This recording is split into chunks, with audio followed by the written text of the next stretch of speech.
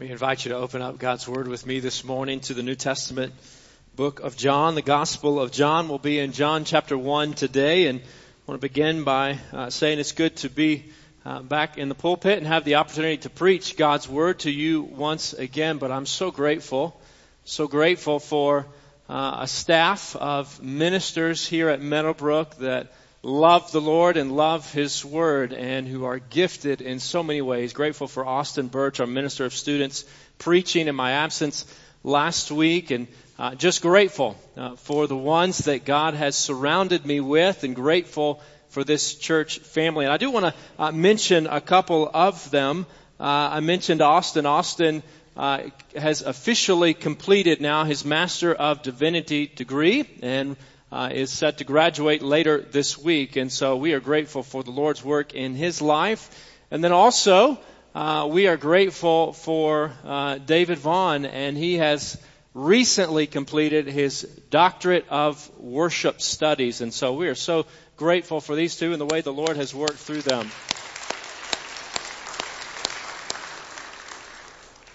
The Lord is at work in His people. He's at work among us today, and we want to see where He's working, and we want to hear from Him. And before we look at the Scriptures, before we look at John chapter 1, we have begun a practice of intercessory prayer here during our worship gatherings with a different focus each week. And our focus on this first Sunday is our government leaders. So I want to invite you to pause with me and to pray for our government leaders. Would you bow with me? Father, we thank you for those that have been elected to serve us, to lead us. Father, we thank you for President Trump. We thank you for Vice President Pence. Father, we thank you for President-elect Joe Biden. Father, we thank you for Governor Kay Ivey. Father, we thank you for our members of Congress. We thank you for Representative Arnold Mooney, who is one of us, and Lord, so many others. We pray that you would give them wisdom. We pray that you would give them humility. Father, we pray that you would lead them and speak to them. And Father, we thank you for the ones that know and follow Jesus Christ. Father, I pray that they would continue to do so. And Father, we pray for those that do not know and follow Christ. We pray that your Spirit would work in a mighty way in their hearts and in their lives, that they might turn from sin and trust in Jesus and find life in Him. Father, we pray for them that you would use them. Lord, that you would lead and bless our community, our city, our state, our nation in ways that make your name great. And Father, even now as we open your word, we pray that your name would be great in this place. It's in the name of Jesus I pray. Amen. Well, 2020 will forever be remembered as a painfully slow season of disruption, disease, depression, and for many, even death. Where is God? What is He up to? Does He care? Does He care for me? Is He good? Is God good? But church, this morning I want you to hear from the most reliable source that God is indeed good. And that He's a God who gives peace. He's the God of peace. The Bible declares that He's a God of peace and a God who gives peace. Are you at peace today? I mean, really, are you at peace on this day? You may not have been able to gather with your family over Thanksgiving. You may not have any family to gather with. You may have lost your job during this pandemic. Your spouse may have left you. Your children might be running from you. Your parents may need you. You may be fighting cancer or depression or addiction or isolation, but I want you to hear this morning that there is hope. There's hope for you. And there's hope for you because God, the one and only God, is a God who invites you into His forever family and gives you peace. Let's hear from Him. Find your place there in God's Word. Let me invite you to join me standing for the reading of our text this morning, John chapter 1, verses 6 through 13.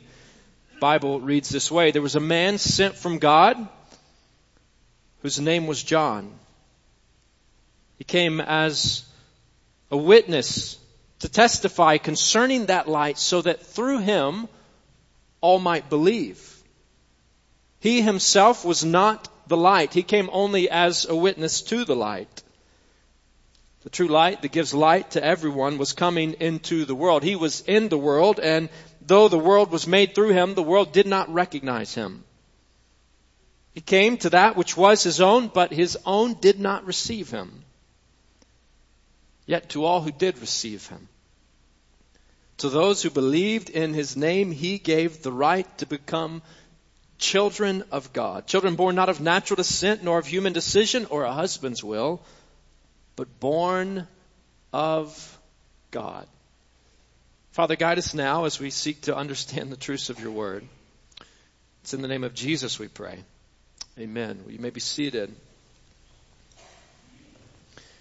During this Advent season, God calls us to remember and to celebrate that he is a God who gives peace to his children. God gives peace to his children. Are you one of his children?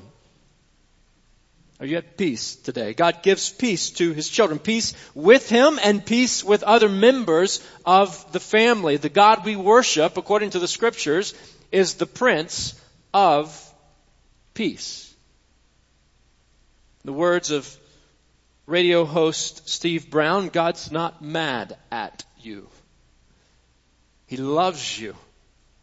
He loves you deeply. He loves you even when you don't love him. He's not watching and waiting to squash you or zap you just as soon as he can catch you crossing the line. No, he loves you. And he wants you to know his love. He wants you to rest in his love. He wants you to know him. And the way that you and I can know him is through the one, John says, is the Word and the light. He is Jesus, and God wants the world to believe in Jesus. According to his word, according to the scriptures, God wants the world, the inhabitants of the world, the whole world. He wants the world to believe in Jesus. God wants the world to believe in Jesus. And so he has sent witnesses, one of whom was named John. Verse 6, there was a man sent from God whose name was John. He came as a witness to testify concerning that light, so that through him all might believe. John came as a proclaimer. He came as a herald, meaning one who announces news. He came preparing the way for Jesus' arrival and ministry. This John that is referenced here is not the author of the Gospel of John, who, by the way, never identifies himself by name, but the Apostle John, who writes this book, is a behind-the-scenes sort of guy. But this John is John the Baptist. He's out front. He's calling people to repent and believe in Jesus. He's preaching to them. He's telling them to turn away from sin and to trust in Jesus. He was a bold man, a bit edgy, we might say, whom people noticed. Folks noticed John the Baptist and wanted to hear. But he himself, verse 8, was not the light. He came only as a witness to the light. You see, there's a marked contrast here in the opening of John's Gospel between these two figures that are introduced at the outset of his Christmas story. There's the Word, the one who was with God in the beginning, and the one who was God, and then there's the witness to the Word. A man. A real man. But nothing more than a man. There's the light that shines in and overcomes the darkness of the world, verse 5. And then there's John. Don't confuse John the Baptist with Jesus, the light of the world. For John himself was not the light. He came only as a witness to the light. John was sent from God to be a witness to Jesus. Have you ever been called to serve as a witness? Not too long ago, I received a notice that I may be summoned as a witness in a court case over a family dispute. And as I read this particular notice, I realized that I would be a rather disappointing witness because I didn't have a clue who this was. I didn't know this family. I thought to myself, how am I supposed to testify to something or someone I don't know? Well, John knows. John the Baptist knows about the one of whom he's testifying. He knows this man who came after him has surpassed him because he was before him, chapter 1, verse 30. And he knows that he's not worthy to stoop down and untie this man's sandals, chapter 1, verse 27. But this ancient Baptist preacher was not the only one sent to witness to the word. He was a witness sent from God, but he was not the only witness. In fact, John, the author, names many witnesses. This is a theme of his book. He names many witnesses who testify concerning the arrival of the Messiah. He speaks of the Father's witness. He speaks of the Son's witness. He speaks of the Spirit's witness. He speaks of Jesus' own signs and wonders, his miracles, and how they witness to his identity. He speaks of the witness of the Scriptures of the Old Testament and of the witness of the disciples. In fact, the author of this book flat out tells us that his whole purpose in writing is to provide a compelling witness to the identity of Jesus the Messiah, leading folks like you and me, readers and listeners, to believe in Jesus. He says in John chapter 20, verse 31, these are written that you may believe that Jesus is the Messiah, the Son of God, and that by believing you may have life in his name. Friend, do you believe? Do you believe? Do you know the life of which John speaks and writes? John wants us to know the Word made flesh. He wants us to know the light of the world. He wants us to know the Lamb of God because God wants us to know this one. God wants us to know the same. God wants the world to believe in Jesus, and to believe in Jesus is to believe everything that is true about Jesus. God wants the world to believe in Jesus, so he has sent witnesses. Therefore, I ought to be one who prays, Lord, help me hear your witnesses. Lord, help me hear. Help me hear your witnesses, and so should you. We should pray, Lord, help me hear your witnesses today and throughout this Christmas season. God, show me the truth and lead me to hear it in the midst of all the hustle and bustle. In the midst of company deadlines and online shopping, in the midst of political upheaval and the booming voice of COVID-19, may we cease and say, Lord, help me hear your witnesses this Christmas season. Give me an ear to hear your truth. I want to know the truth. God, I want to know you. And hearing God's witnesses involves hearing the truth about Jesus of Nazareth, but it also, friends, involves hearing the truth about ourselves. See, John wants us to know that in Jesus we can see the depth of our sin and need for a Savior. In the person and life and ministry of Jesus, we can see the depth of our own sin against God and our need for a Savior. Do you know yourself? I'm not talking about a existential journey of self-discovery. I'm talking about, do you know what the Almighty Maker of heaven and earth has to say about you? It's where it teaches that we cannot truly know who we are and our need for Him apart from looking at the life and ministry of Jesus, the light of the world. In verses 4, 5, 7, and 8, John says Jesus is the light, telling us in verse 9 that He is the true light and the giver of light. The true light that gives light to everyone was coming into the world, into the dark world, into the broken world. So God sends John to declare that the true light is coming. He's on His way. Like one of those pilot cars with flashing lights and flags and a sign that says oversized load driving down the highway ahead of a mobile home on a truck bed trailer. John is saying, get ready. Pay attention.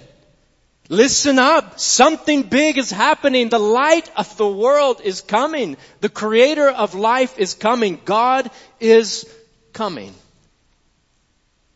Hear His call to see Jesus. You see, the message of the two Johns is that the shepherd has come to be the lamb. That the creator of all life has assumed the lowly position of creature, that the lawgiver has come to be the lawkeeper in place of lawbreakers. The King of Kings has come to be the suffering servant, that the God worthy of all worship is becoming the required sacrifice for worship. And so when Jesus comes on the scene, John states it like this: look, the Lamb of God who takes away the sin of the world. The true light that gives light to everyone was coming into the world. Jesus has come that we might see the depth of our sin and our need for a Savior, and then turn to Jesus as that very Savior. In other words, in Jesus, God comes to us on a mission to lay down His life in order to save sinners. But His life itself was meant to expose our depravity, to expose the depth of our sin. You see, as the commandments of God reveal our inability to keep the commandments, so the sinless life of Jesus reveals the sinfulness of my heart and of your heart. But only if we'll humbly look at His life. For verse 10, He was in the world, and though the world was made through Him, the world did not recognize Him. He came to that which was His own, but His own did not receive Him. Sin hardens the heart. Sin distorts our vision and understanding. As sinners, we are children of darkness. We're not God's children left to ourselves. The message of Christ's coming, of His living, dying, and rising, all in our place, is offensive. It's offensive to our sinful nature. That's why the spread of the gospel has encountered opposition and anger throughout the centuries. It's offensive. It doesn't jive well with personal pride and self-satisfaction. And so we need our hearts to be softened by the Spirit of the living God, to open our eyes to see that we might repent and submit to the Lamb of God and light of the world. And so we pray, Lord, soften our hearts and show us our sin. Lord, soften my heart and show me my sin. Convict me, Lord, where I've sinned against you. That should be our prayer. I want to know where I'm wrong, so that I can confess it and be right again with my Maker. We won't truly see the depth of our sin if we don't see the beauty of the Savior. We won't believe it without a message from God's witnesses and without the Holy Spirit showing us. So Lord, soften my heart and show me my sin. And then, Lord, forgive me. Lord, forgive me for rejecting you. Lord, forgive me. Friends, this is ultimately why Jesus came, not to condemn, for we stood condemned already, but to save. John chapter 3, verse 17. To give us peace. Chapter 16, verse 33. God gives peace to His children. How then do we become His children? I don't know about you, but if I can have peace with God, I'd like to have peace with God. If I can be a child of the Almighty and everlasting God, I think I'll sign up for that too. How do we become His forgiven children? How do we join His forever family? Well, John tells us. He tells us that God saves and adopts those who believe and receive Jesus. This is good news. God saves and adopts those who believe and receive Jesus. There is a path to peace from God and with God, and that path is through Jesus. John is saying the true light has come, and by and large His own people rejected Him. Verse 12, yet to all who did not reject Him, to all those who did receive Him, to those who believed in His name, He gave the right to become children of God. Children born not of natural descent, nor of human decision or a husband's will, but born of God. Saved and adopted by God's grace alone, not because of racial or ethnic identity. Children born not of natural descent, not because of any human effort or decision, nor of human decision or a husband's will, but only by God's grace. Only by His grace. That's what John is saying. Saved and adopted by God's grace alone, through faith alone, in Jesus Christ alone. The Jesus who said, I am the way and the truth and the life. No one comes to the Father except through me. Have you come to the Father through Jesus, the Son? Have you believed Jesus, that He is who He says He is and who the Scriptures declare Him to be, the Savior of sinners and the Lord of all? Have you received Jesus as your Master and King, submitting to His Lordship and vowing to follow after Him? If not, why not? Why not? What are you waiting for? Why not become one of God's children today? Here and now, right now. Why not turn to Jesus, the Savior, the everlasting one, the Prince of Peace? Why not turn to Him today? Why not receive lasting peace and life in Jesus Christ today? Won't you turn to Him now? Won't you trust in Him now? Won't you find life in Him today? Won't you say to Him today, Lord Jesus, I believe in You. I submit to You. Grant me life. Lord Jesus, I believe in You. I submit to You. Grant me life. And He will. His word says He will. Yet to all who received Him, to those who believed in His name, He gave the right to become children of God. Are you a child of God? Are you at peace with God? Do you have peace today? Have you been born again through faith in Jesus? We are saved, adopted, forgiven, and free, the recipients of lasting peace that cannot and will not ever be taken away. So church, let's celebrate this peace today. Let's celebrate peace with our Maker through Jesus, our Savior, on this Lord's Day. I invite you to bow with me as we prepare to remember the sacrifice of Jesus. Father, we thank You. We thank You for Jesus, our Savior. We thank You for Christ, our King. We thank You for the hope of eternity through Him. And Father, as we remember the blood of Jesus that was spilled for us and the body of Jesus, the body of our Lord that was broken for us, Father, we pray that we would remember with gratitude. Pray that we would celebrate the life and forgiveness and peace that You give to us. And Father, forgive us where we have not done so. And Father, lead us to remember and worship now. It's in the name of Jesus we pray. Amen. Well, followers of Jesus, brothers and sisters in Christ, let me invite you to take the communion elements this morning. And as you peel back that top layer and take the wafer, I encourage you to think about the body of our Savior, the Lamb of God who takes away the sin of the world. And remember the sacrifice that He made on your behalf and on my behalf, on the world's behalf, that whoever turns to Him in faith might be forgiven and free. And so followers of Jesus, those who know that you've been saved by God's grace and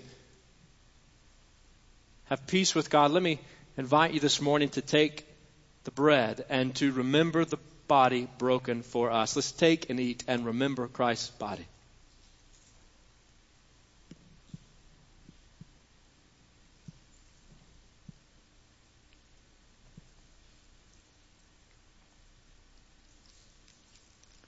And as we prepare to take the cup,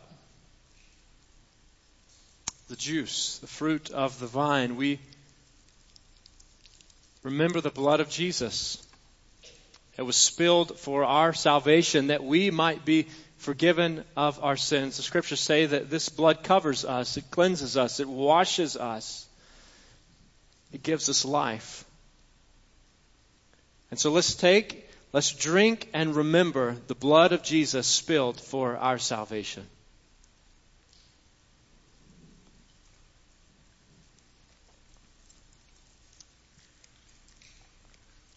Would you bow with me? Father, this morning we thank you for the body and blood of Jesus, our Savior. Father, we thank you for forgiveness of sins. We thank you for His death in our place. We thank you for His life in our place. We thank you for His resurrection from the dead and the hope of eternity. And so, Lord, this morning we celebrate that eternity in and through Jesus. Father, I pray that you would lead us even now to reflect on the cross of Calvary and to celebrate life in Jesus Christ. Father, lead us even now to continue in gazing upon your face and worshiping you. So lead us for the glory of your name as we respond to the truths of your word. Lord, as we respond to the truths of Jesus. It's in the name of Jesus we pray. Amen.